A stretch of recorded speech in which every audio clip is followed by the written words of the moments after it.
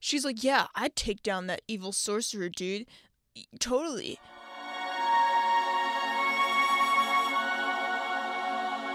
Hello, and welcome to Bibble Babes, your podcast for analyzing the Barbie cinematic universe. I'm Gabby. And I'm Catherine. And we're your Bibble Babes. On today's episode, we're moving on to the third movie in the Barbie film series, Barbie of Swan Lake. Barbie of Swan Lake was released to video and DVD in 2003 and is the third installment in the BCU. It stars the voice talent of Kelly Sheridan as Barbie and as Odette, and is directed by Owen Hurley and written by Alana Lesser and Cliff Ruby.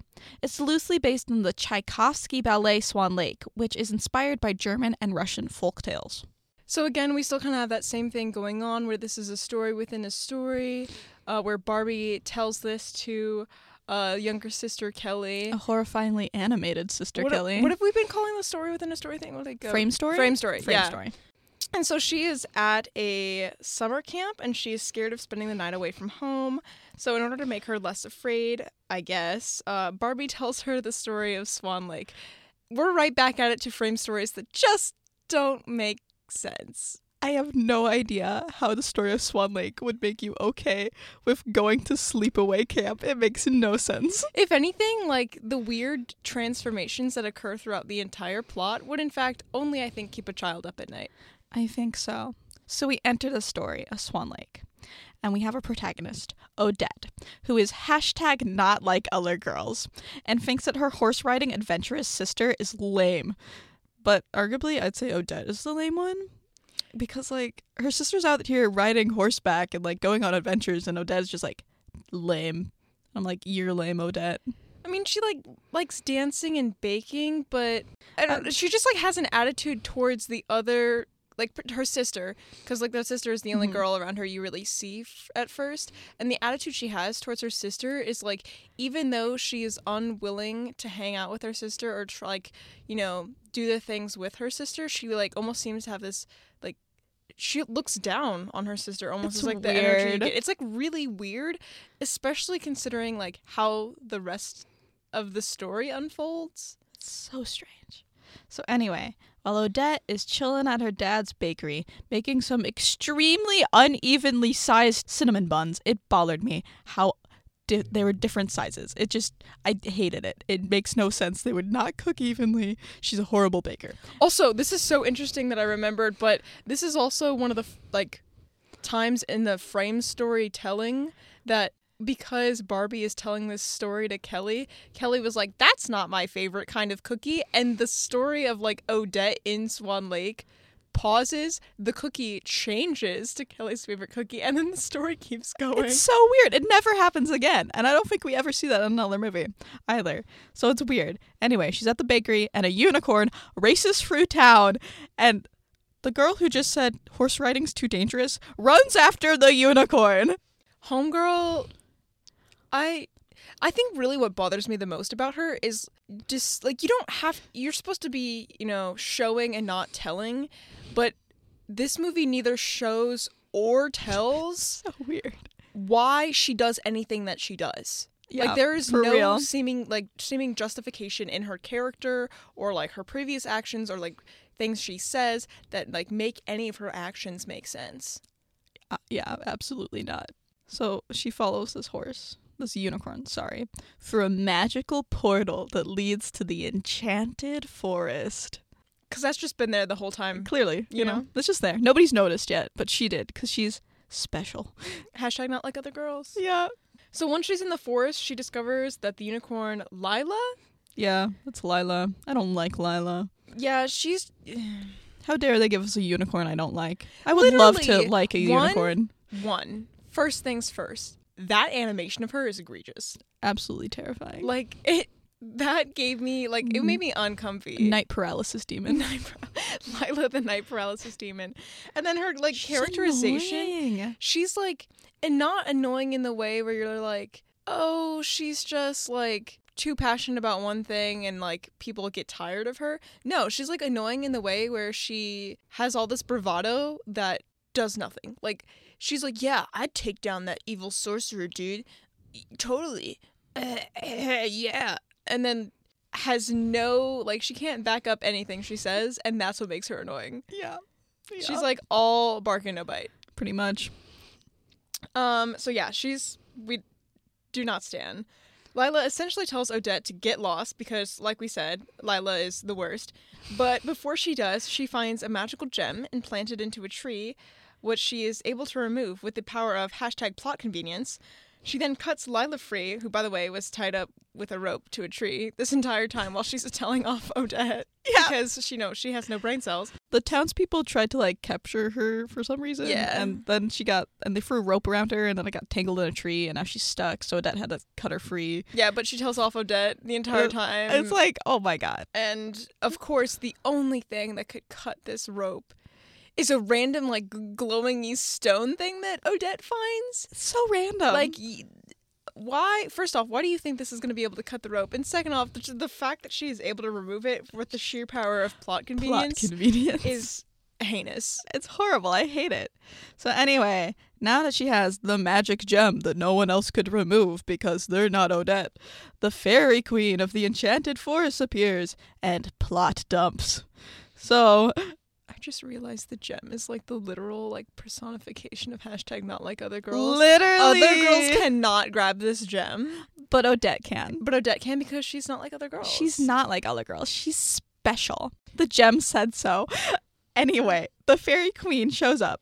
And so apparently her and her brother fought for power over the enchanted forest.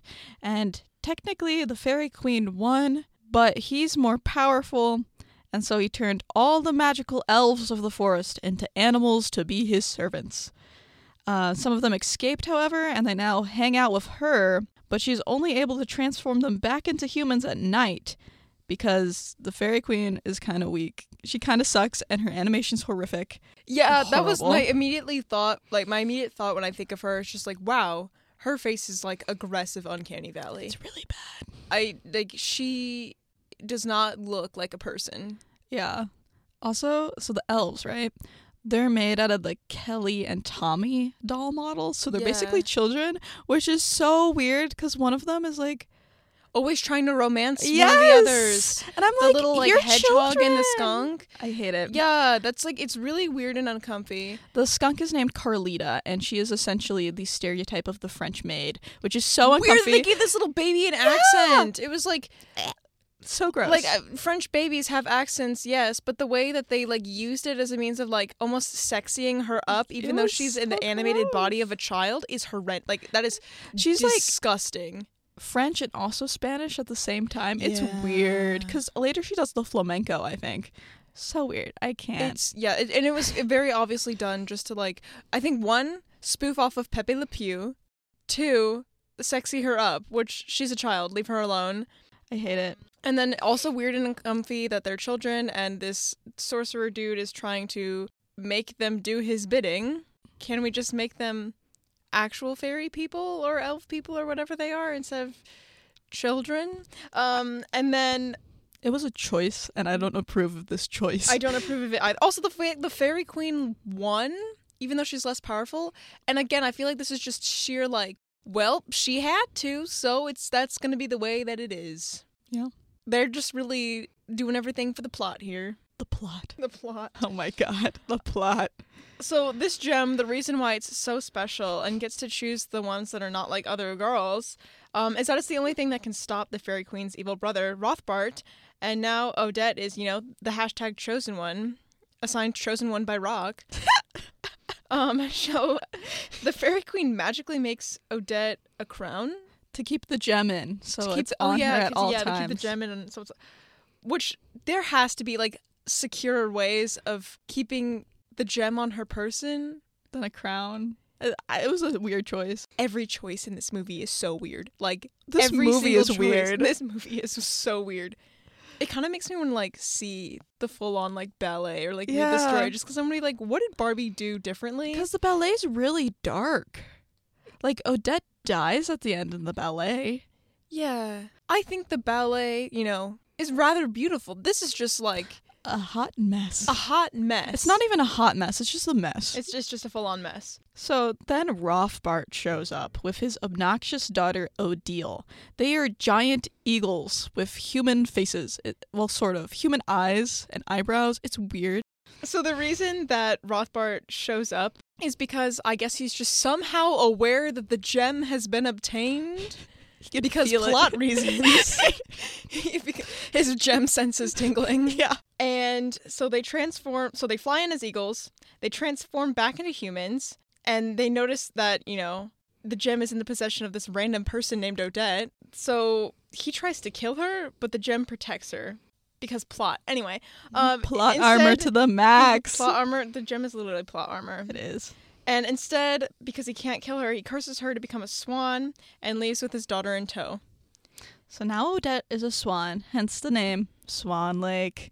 Anyway, the Fairy Queen, who is weak, as we've mentioned before, can't turn her fully back into human, but she can make her human at night, like the elves. It is then decided that Lila and Odette will travel to see the troll, Aramis, who has the book that will tell them how to use the magical gem to free them from Rothbart's rule. Because even though all of them have been anticipating someone who will be able to remove this gem and save them, none of them know anything about it, including the Fairy Queen. They really just said, we'll go back to the library to check out that book when we need it.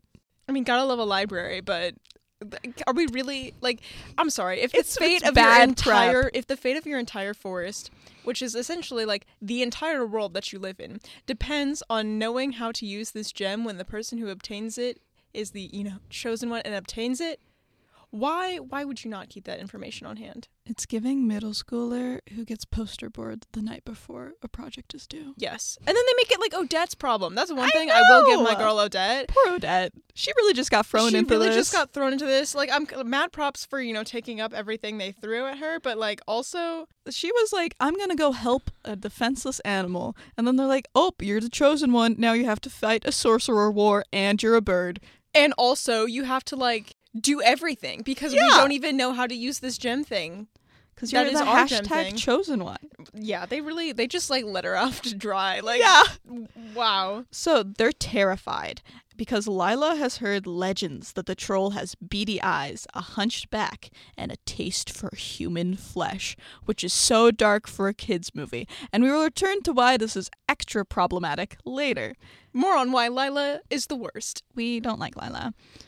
So once they get to Aramis, it turns out that he's this harmless little goofball that I kind of stand. He's probably the best character in the movie. Honestly, love him. They're unable to find the book, and so they go back to the swan pond where Odette is now a swan. Yeah. Ka-chow. Ka-chow.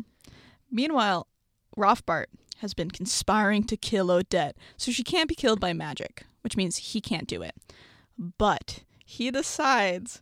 Wait, because no magical creature can kill her because she wears the gem? Why does he know that? I don't know! They know nothing else about this gem, but he's like, well, no magical creature can kill her while she's wearing it. Where does he get that information from? No idea. No idea. So he decides to lure a human hunter into the enchanted forest to kill her as a prize swan. Unfortunately for Rothbart, he chooses the prince, Prince Daniel. Most likely to commit bestiality anyway. Yeah!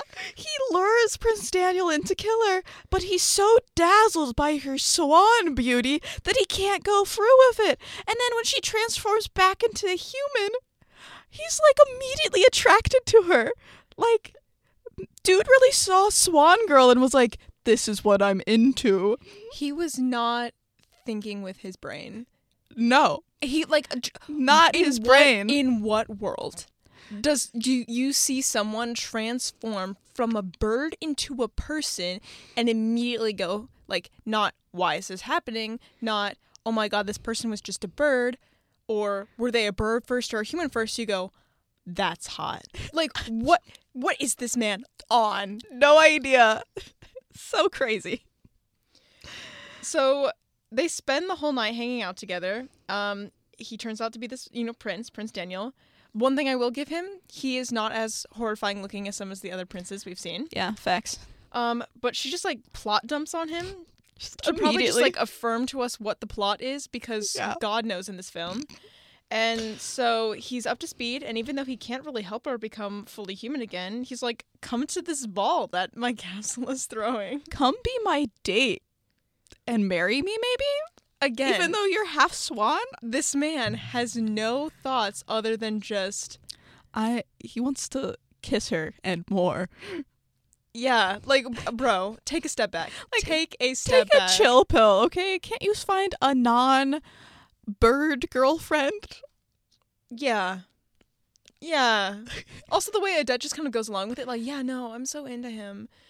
Girl, if he is prioritizing your, like, face and your beauty over the fact that you are literally becoming a swan every single day, maybe he doesn't have your best interests at heart. It's giving Bella Swan.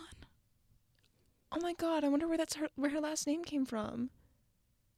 I don't know, man. She has no thought, just No like thought. the protagonist of None. Swan Lake. Oh my god. So eventually, Aramis finds this book, and it turns out that she can be turned human again with the power of true love's kiss. How convenient, considering she just met hot prince boy who invited her to ball. And is super into her. Yeah. Also, you're telling me that these people live in this fairy tale world and they've never heard of, like, true love's kiss? Yeah. And that wasn't their, like, first guess? Anyway, again, with them just not knowing anything about how this gem works and magic works, even though they're literally, like, elves and a fairy queen. But, so the next night, the elves and the fairy queen help her learn how to dance because she's going to a ball, even though she's a swan. Yeah. When I will give credits for this, though, Gabby, that dress... So beautiful. It's probably one of my favorite dresses in the BCU, which is so sad to me because this film is one of the worst. I know. She has the best dress, in my opinion. It is beautiful. I love it so much, but I don't like the movie. Like, the colors, like, the way it looks like feathers. The sparkle.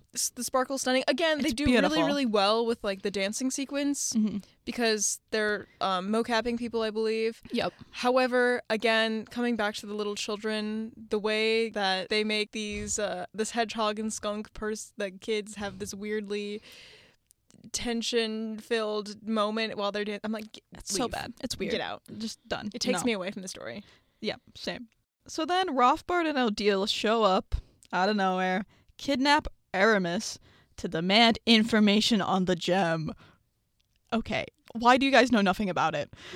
You think that would be like supervillain 101, like know what can defeat you, you know? Also, the way they literally already know that they need a human to kill her, why are they so concerned about the rest? Whatever. No idea. Whatever. So now the gang must go and rescue Aramis from Rothbard's keep before Odette can go on her date. Meanwhile, Rothbard and Odile go to this ball, with Odile magically disguised as Odette, because I believe with the book they've discovered that if Prince Daniel, who Odette is in love with, confesses and professes his love to someone else, that will render the gem powerless. Because plot reasons. Yes. And so they're like, if Odile is magically disguised as Odette, gets Prince Daniel to profess his love to her, this will render the gem powerless and will lead to Odette's death. Yeah. Because, let's get dark, apparently. A man breaks her heart and homegirl just goes down. Like, apparently. So Odile and Daniel dance. Honestly, okay. Controversial opinion. I feel like Odile was done dirty. I used to love her dress as a kid. It's a beautiful dress. She just needed a different haircut. She needed a different haircut, and she needed a different voice and a different means of referring to her father. She refers to him as Daddy. In, like, the most whiny... Do I need to play Yeah, it? I think with this, again, with our ferret moment, we just need to have audio of this in the podcast to explain why this is so uncomfortable, honestly. Like, it's uncomfortable. I am pulling it up. Not to be like, it's like not even like projecting weird, like, okay, people use that word. But the way she says it. For various reasons, and the way she says it, it's so leans bad. in one particular direction that is not necessarily family friendly, and matched up with, like, how this father and daughter interact with each other, it's just massively uncomfortable. So go ahead and give us the audio, Gab. Daddy, daddy, daddy, daddy,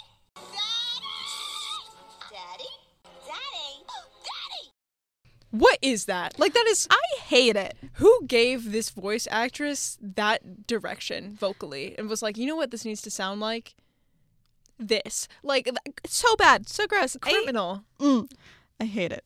Anyway, so Odile and Daniel dance, which causes Daniel to profess his love to Odile. Keep in mind, because her voice is so different from Odette's, she hasn't said a word this whole time, and the man's really out there like, I like this silent swan girl. I love her. She should marry me. He has no thoughts. None. He's just such aggressively... He reminds me of Prince Eric. Yeah. Not from Barbie, from Little Mermaid. But it's just like the idea that he just sees her and she is beautiful and she doesn't say things, so he wants her. This profession of love to Odile causes Odette, who's made it to the castle just in time to see this, collapse. Like, it is the funniest sequence in the entire film because she's hilarious. Like weirdly hovering outside the window as a swan. He he professes his love to Odile, and she just like dramatically faint falls to the ground as a swan, and it is so funny. Best part of the film, like, had me cackling. I know she's low-key dying, but it's hilarious. Which is how you know they've done something wrong. You're like, oh, your protagonist is dying and the audience is laughing. Anyway. You've made mistakes. Odile is then revealed to Daniel to not be Odette. And he's like, aw, man, wrong girl. Oopsie daisy. Oopsie daisy, I've just been bamboozled. Daniel, ugh. So Rothbart's outside, and he takes the crystal from the unconscious Odette and then transforms the fairy queen into a mouse, because she also showed up while this was happening. Daniel then rushes to Odette's side, takes her hand in his, in an act of true love. Rothbart then tries to kill them both, but because they're holding hands in true love, the spell with this unconscious, dying woman, he grabs her hand. This unconscious, dying woman, and the gem was like, sounds like true love to me. Yep. Because plot reasons. Because plot! So the power of the true love hand-holding causes the spell to backfire on Rothbart, and he is defeated. The kingdom and the enchanted forest then rejoice. Odette and Daniel get married, and Rothbart is turned into a cuckoo clock, while Odile becomes a maid in Aramis's library. And all of this is what they decided was going to give Kelly the courage to stay overnight at summer camp and join in a race the following day. It's just so absurd. Like, what does this have to do with staying overnight at summer camp? Like, what a great frame story if what was inside of it actually made sense with the frame story and at all. Yeah, because that's like something little girls go through, like being afraid of overnight camp. Yeah. No correlation to the story. Like, little kids get spooked when they're away from home, maybe for the first time, and need some comforting, but this is not the way to do it. Yeah. I don't even think there's a moral to the Swan Lake story. Like, what would it be? Don't be Lila. That's a good moral. Don't be a Lila. I hate every character but Aramis. Aramis is the best character. He is the best character. He gets absolutely, like, no screen time, but he is, in fact, the best. And everyone else is just somehow the worst. Like, I'll give a little bit credit to Odile because she's, like, I feel like she's been raised to be this way. And she could use with being taken down a peg. But Homegirl needs some better influences and a better haircut. Her haircut is awful for some reason.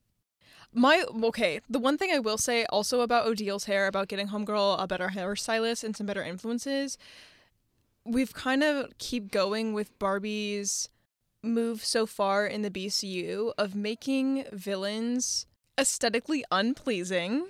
Because, like, Odile is, like, genuinely very pretty. Like, her haircut is awful. If she just had a different haircut. If she had, like, the same flowing hair in her, like, black hair as Odette has in her blonde hair, she would be stunning. Yeah.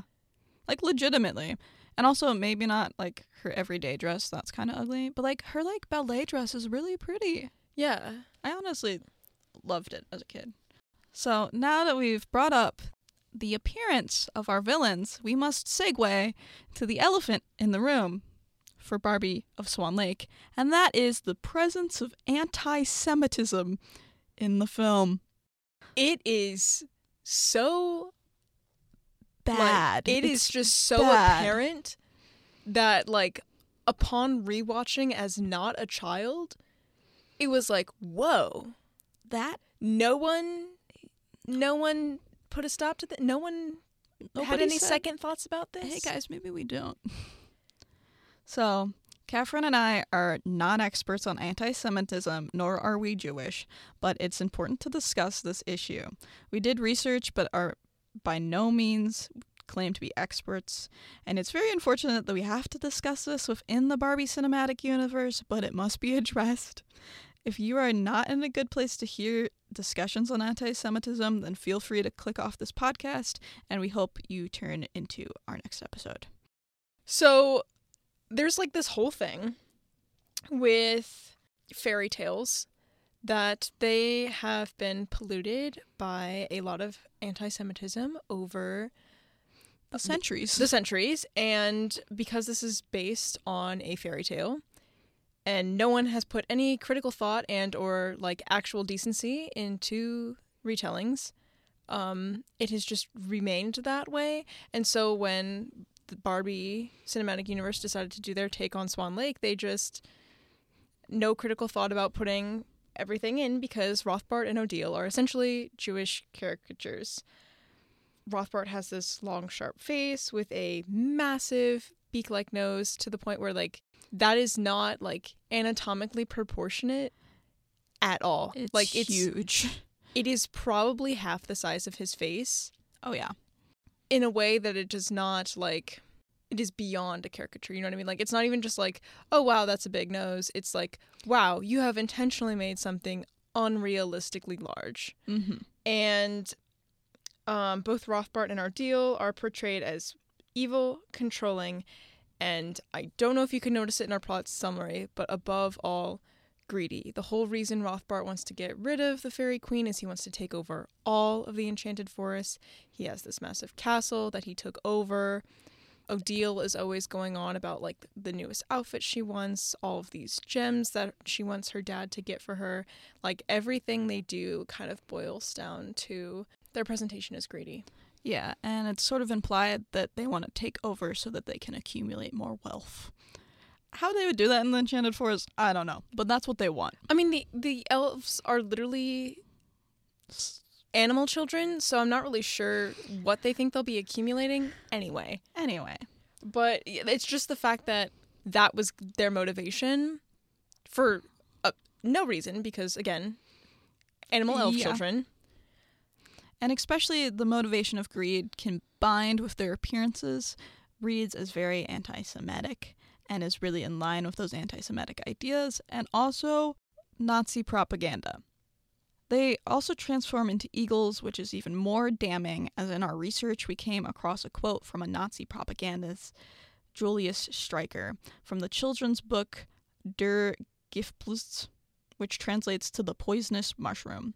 And in that book he writes, "One can most easily tell a Jew by his nose. The Jewish nose is bent at its point. It looks like the number 6. We call it the Jewish 6. Many Gentiles also have bent noses, but their noses bend upwards, not downwards. Such a nose is a hook nose or an eagle nose." He's comparing the Jewish nose to an eagle's beak, which, like, exactly matches the fact that Rothbart literally turns into an eagle. Like, I think the whole point that the animators were trying to do when they made him his, like, human self was keep the features of the bird on him, but they did that by turning his beak into his nose. So his nose literally looks like a beak, and combined with this history of Nazi propaganda, it becomes like this aggressively anti-Semitic caricature. Yes, because there's an association in anti-Semitism about Jewish people and birds like eagles for some reason, and beak-like qualities, and that translates here. It's gross. I hate it. Especially because, like, our other character who turns into a bird in no way resembles a swan. Yeah. Like, there was no reason for Rothbart and Odile to continue resembling birds so much when they became people again, in the way that Odette does not resemble a swan when she becomes a person again. Yeah. So we also see some anti-Semitism in the depiction of Aramis, which is criminal because he's the best character. Yes.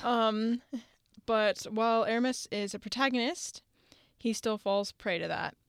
Goblins, trolls, and dwarves are portrayed with aggressively negative Jewish stereotypes in anti-Semitic propaganda and fairy tales.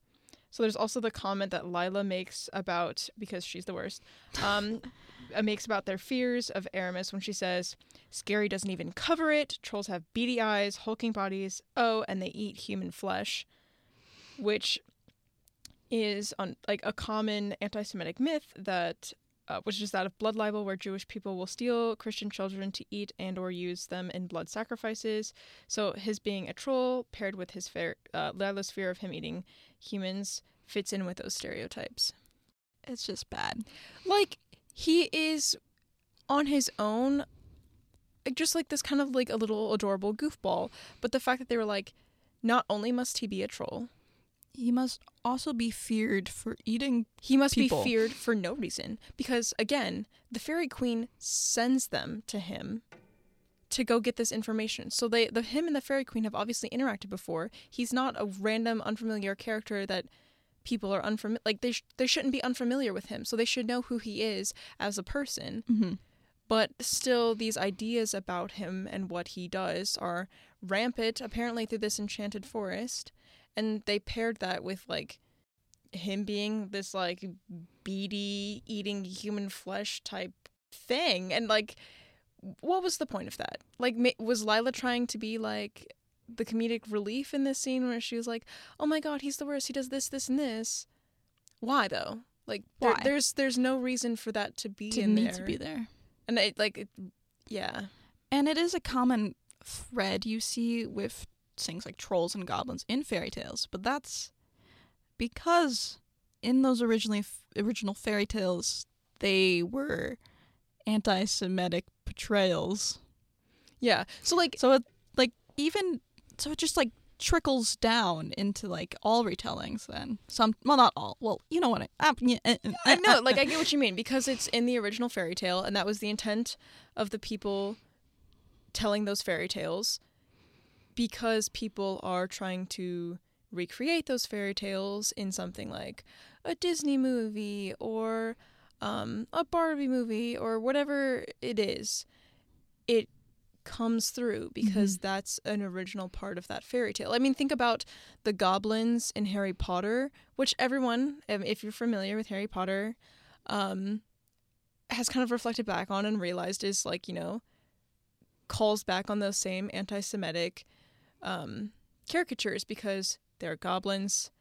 They have like noses that are large and not at all like the noses of everyone else in the films or the books. And they literally run a bank. So they are like, and they're seen as very, very greedy and money hungry. And in no way does this like exonerate J.K. Rowling, because one, she is the worst. And two, she didn't like put any effort into unpacking any of the stereotypes that she put into her book. But like that idea of goblins is coming from a vast history, which is why it falls into that there. It's falling into Barbie of Swan Lake as well. Yeah. So anti-Semitism is fairly prevalent in fairy tales, especially those originating from the Germanic and Russian regions, which is exactly where this fairy tale came from, because it is based on a Russian ballet with roots in Germanic and Russian folklore. So the anti-Semitism found in this film is likely a leftover from its original sources. While anti-Semitism in folklore and fairy tales spans back centuries, the Nazi Party also had a hand in shaping modern perspectives of villains in fairy tales through the descriptions and illustrations present in their fairy tale publishings. So even in fairy tales where the villain is not explicitly described in an anti-Semitic way, the illustrations that then accompanied that story would often depict the villains in that way. And then in seeing these depictions as children, it became a cultural idea of what a villain looks like. I mean, even think to stories where the goal of the villain has nothing to do with anything we just talked about. Like in, I believe, Snow White, like the villain of like the witch who gives Snow White the apple is depicted as like, being very ugly in her disguise and having a large nose. And so it just kind of has become this cultural idea of what a villain looks like, and it's all stemming from these originally very anti-Semitic fairy tales and the propaganda from the Nazi Party, and it's just all like stayed in it. And that's, I think, where like we want to be very, very clear. Yes, this is stemming from a culture of anti-Semitism in like storytelling here, but even though it is culturally entrenched, it is not that hard to look at something and unpack everything, like, unpack a story. Like, I'm sorry, if this has been around for centuries, you can look at something and go, people were trying to make caricatures of Jewish people, and that's why they wrote the villain to be this way. Mm-hmm. I don't want to perpetuate this, so I will be changing it. Yeah. And anyone could have done that. While I'm sure the anti-Semitism in this film was unintentional, or at least I very much hope it was unintentional, they should have been able to, in 2003, to look around them and realize what they were doing. And they probably just didn't even think about it. Yeah, it was definitely something they didn't think twice about, but when you are going to be crafting a movie to give to an entire generation of young children, maybe you should be thinking about a little bit more critically what kind of messages you're putting into it. Mm-hmm. Like whether or not these messages are, the moral of the story, or just like the little like subliminal messages that come from a culture that has continually put stereotypes in fairy tales. Yeah. Rochelle Smith in Wonder Tales, who looks into anti-Semitism in fairy tales and folk tales, she wrote that few of us since the 1800s have had the privilege of forming fairy tales entirely in our own minds. Someone steps in to supply the pictures for us. When the pictures of these villains are supplied and these images are anti-Semitic, this cements that image in our minds when we picture fairy tales. So this also, while being a product of this cultural entrenched idea of what a villain looks like, this is also adding to it. Yes. Because when somebody sees this as a villain and they're so young, they're going to think this is what villains always look like. And because they are exposed to it over and over again, it continually cements that idea of what a villain looks like, to where, like, if you're not presented any alternatives, you're just like, you assume that it always must be this. And by continuing to put out stories that affirm that, you continually entrench that. Yeah. While we really hope it was unintentional, it's nonetheless there. So we need to talk about it so that we don't see it again. Yeah. And we hope that Barbie and all media do better in the future when depicting fairy tale villains so that these anti-Semitic ideas can be eliminated from our media. I mean, like, from just like a general like storytelling and plot standpoint, like when you're giving a message to kids about what villains look like and what they do, the best lesson for real life is that someone who does bad things, I mean, they're just going to be a person just like you. Like, there's no need to make caricatures of particular features or anything, because anyone is capable of doing bad things. Yeah. And so I think Barbie has gotten better. Yeah, like, I'm thinking of Princess Charm School. I mean, the villains in that are, like, stunning. Yeah. Delancey is beautiful. Her mom has horrible fashion choices, but is, yeah. Like, they are aggressively, like, Western standards of beauty. Like, are some, like, model type beat. Vibes there. But so, like, again, this came out in 2003, so Barbie has had, like, literal decades to make more films, and I would say, based on what I remember of the following films, that they've gotten better, but it takes them a bit to do so. And that's also, I think, stemming from, secondly, a lot of the Barbie films later on take a step away from fairy tales, and when they do, you can tell that their villains become less of a caricature again. Yeah. I think what we should, like, move to after, confronting the massive elephant in the room and in this film, the film is anti-Semitic. It has caricatures of Jewish people as the antagonists. That is a fact. That is a thing. That is true. That is what the film is. It is what it is. The follow-up with that is when you are presented with media that has these ideas and stereotypes within it, can or should you consume it? Now, Gabby and I will be writing a whole article where we do a little bit more of a deep dive into that on our blog, so check that out if you're interested. We can't address it fully in the space and the time allotted. It's just a big question, and I think the best possible answer in terms of this podcast is going to be consume all media critically. Yes, be critical.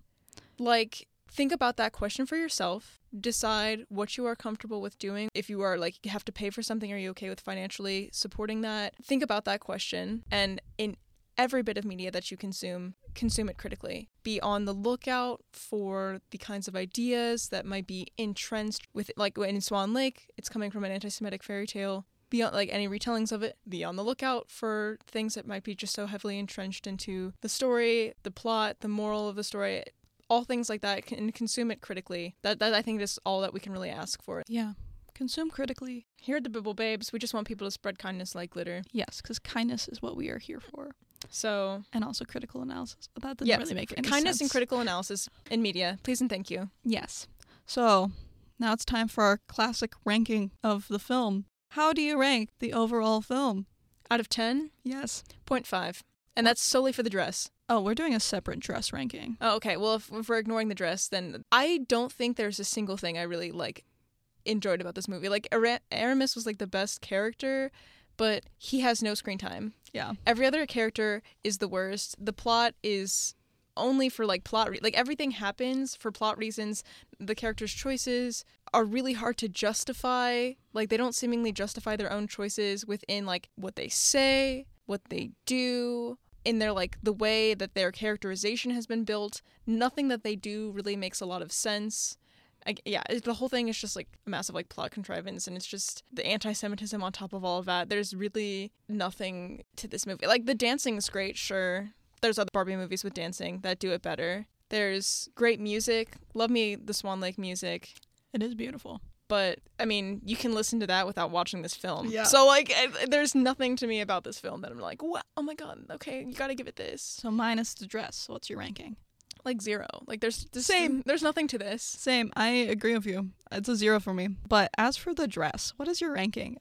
The only good part of this movie. It's a 9, 9.5. It's only a 9.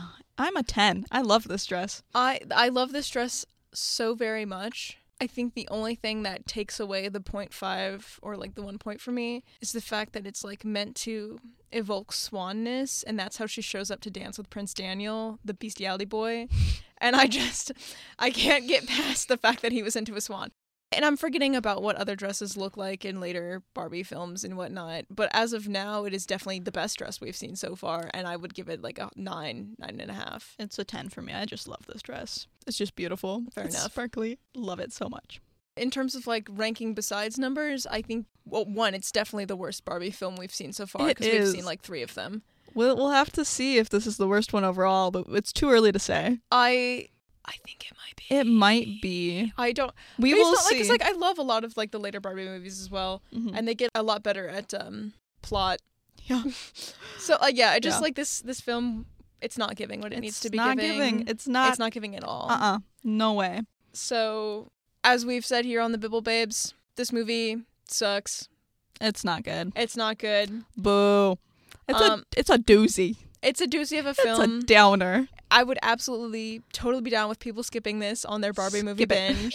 And again, with the also, it's extremely hard to find anywhere too, which is probably for the best. For the best. Except give me the other Barbie movies on Netflix. Netflix. Barbie, give me the music for the other films on Spotify. Just saying, please. But yeah, so again, with our overall message here at the Bibble Babes, please consume media critically and, like us, discuss the good, the bad, and the Barbie.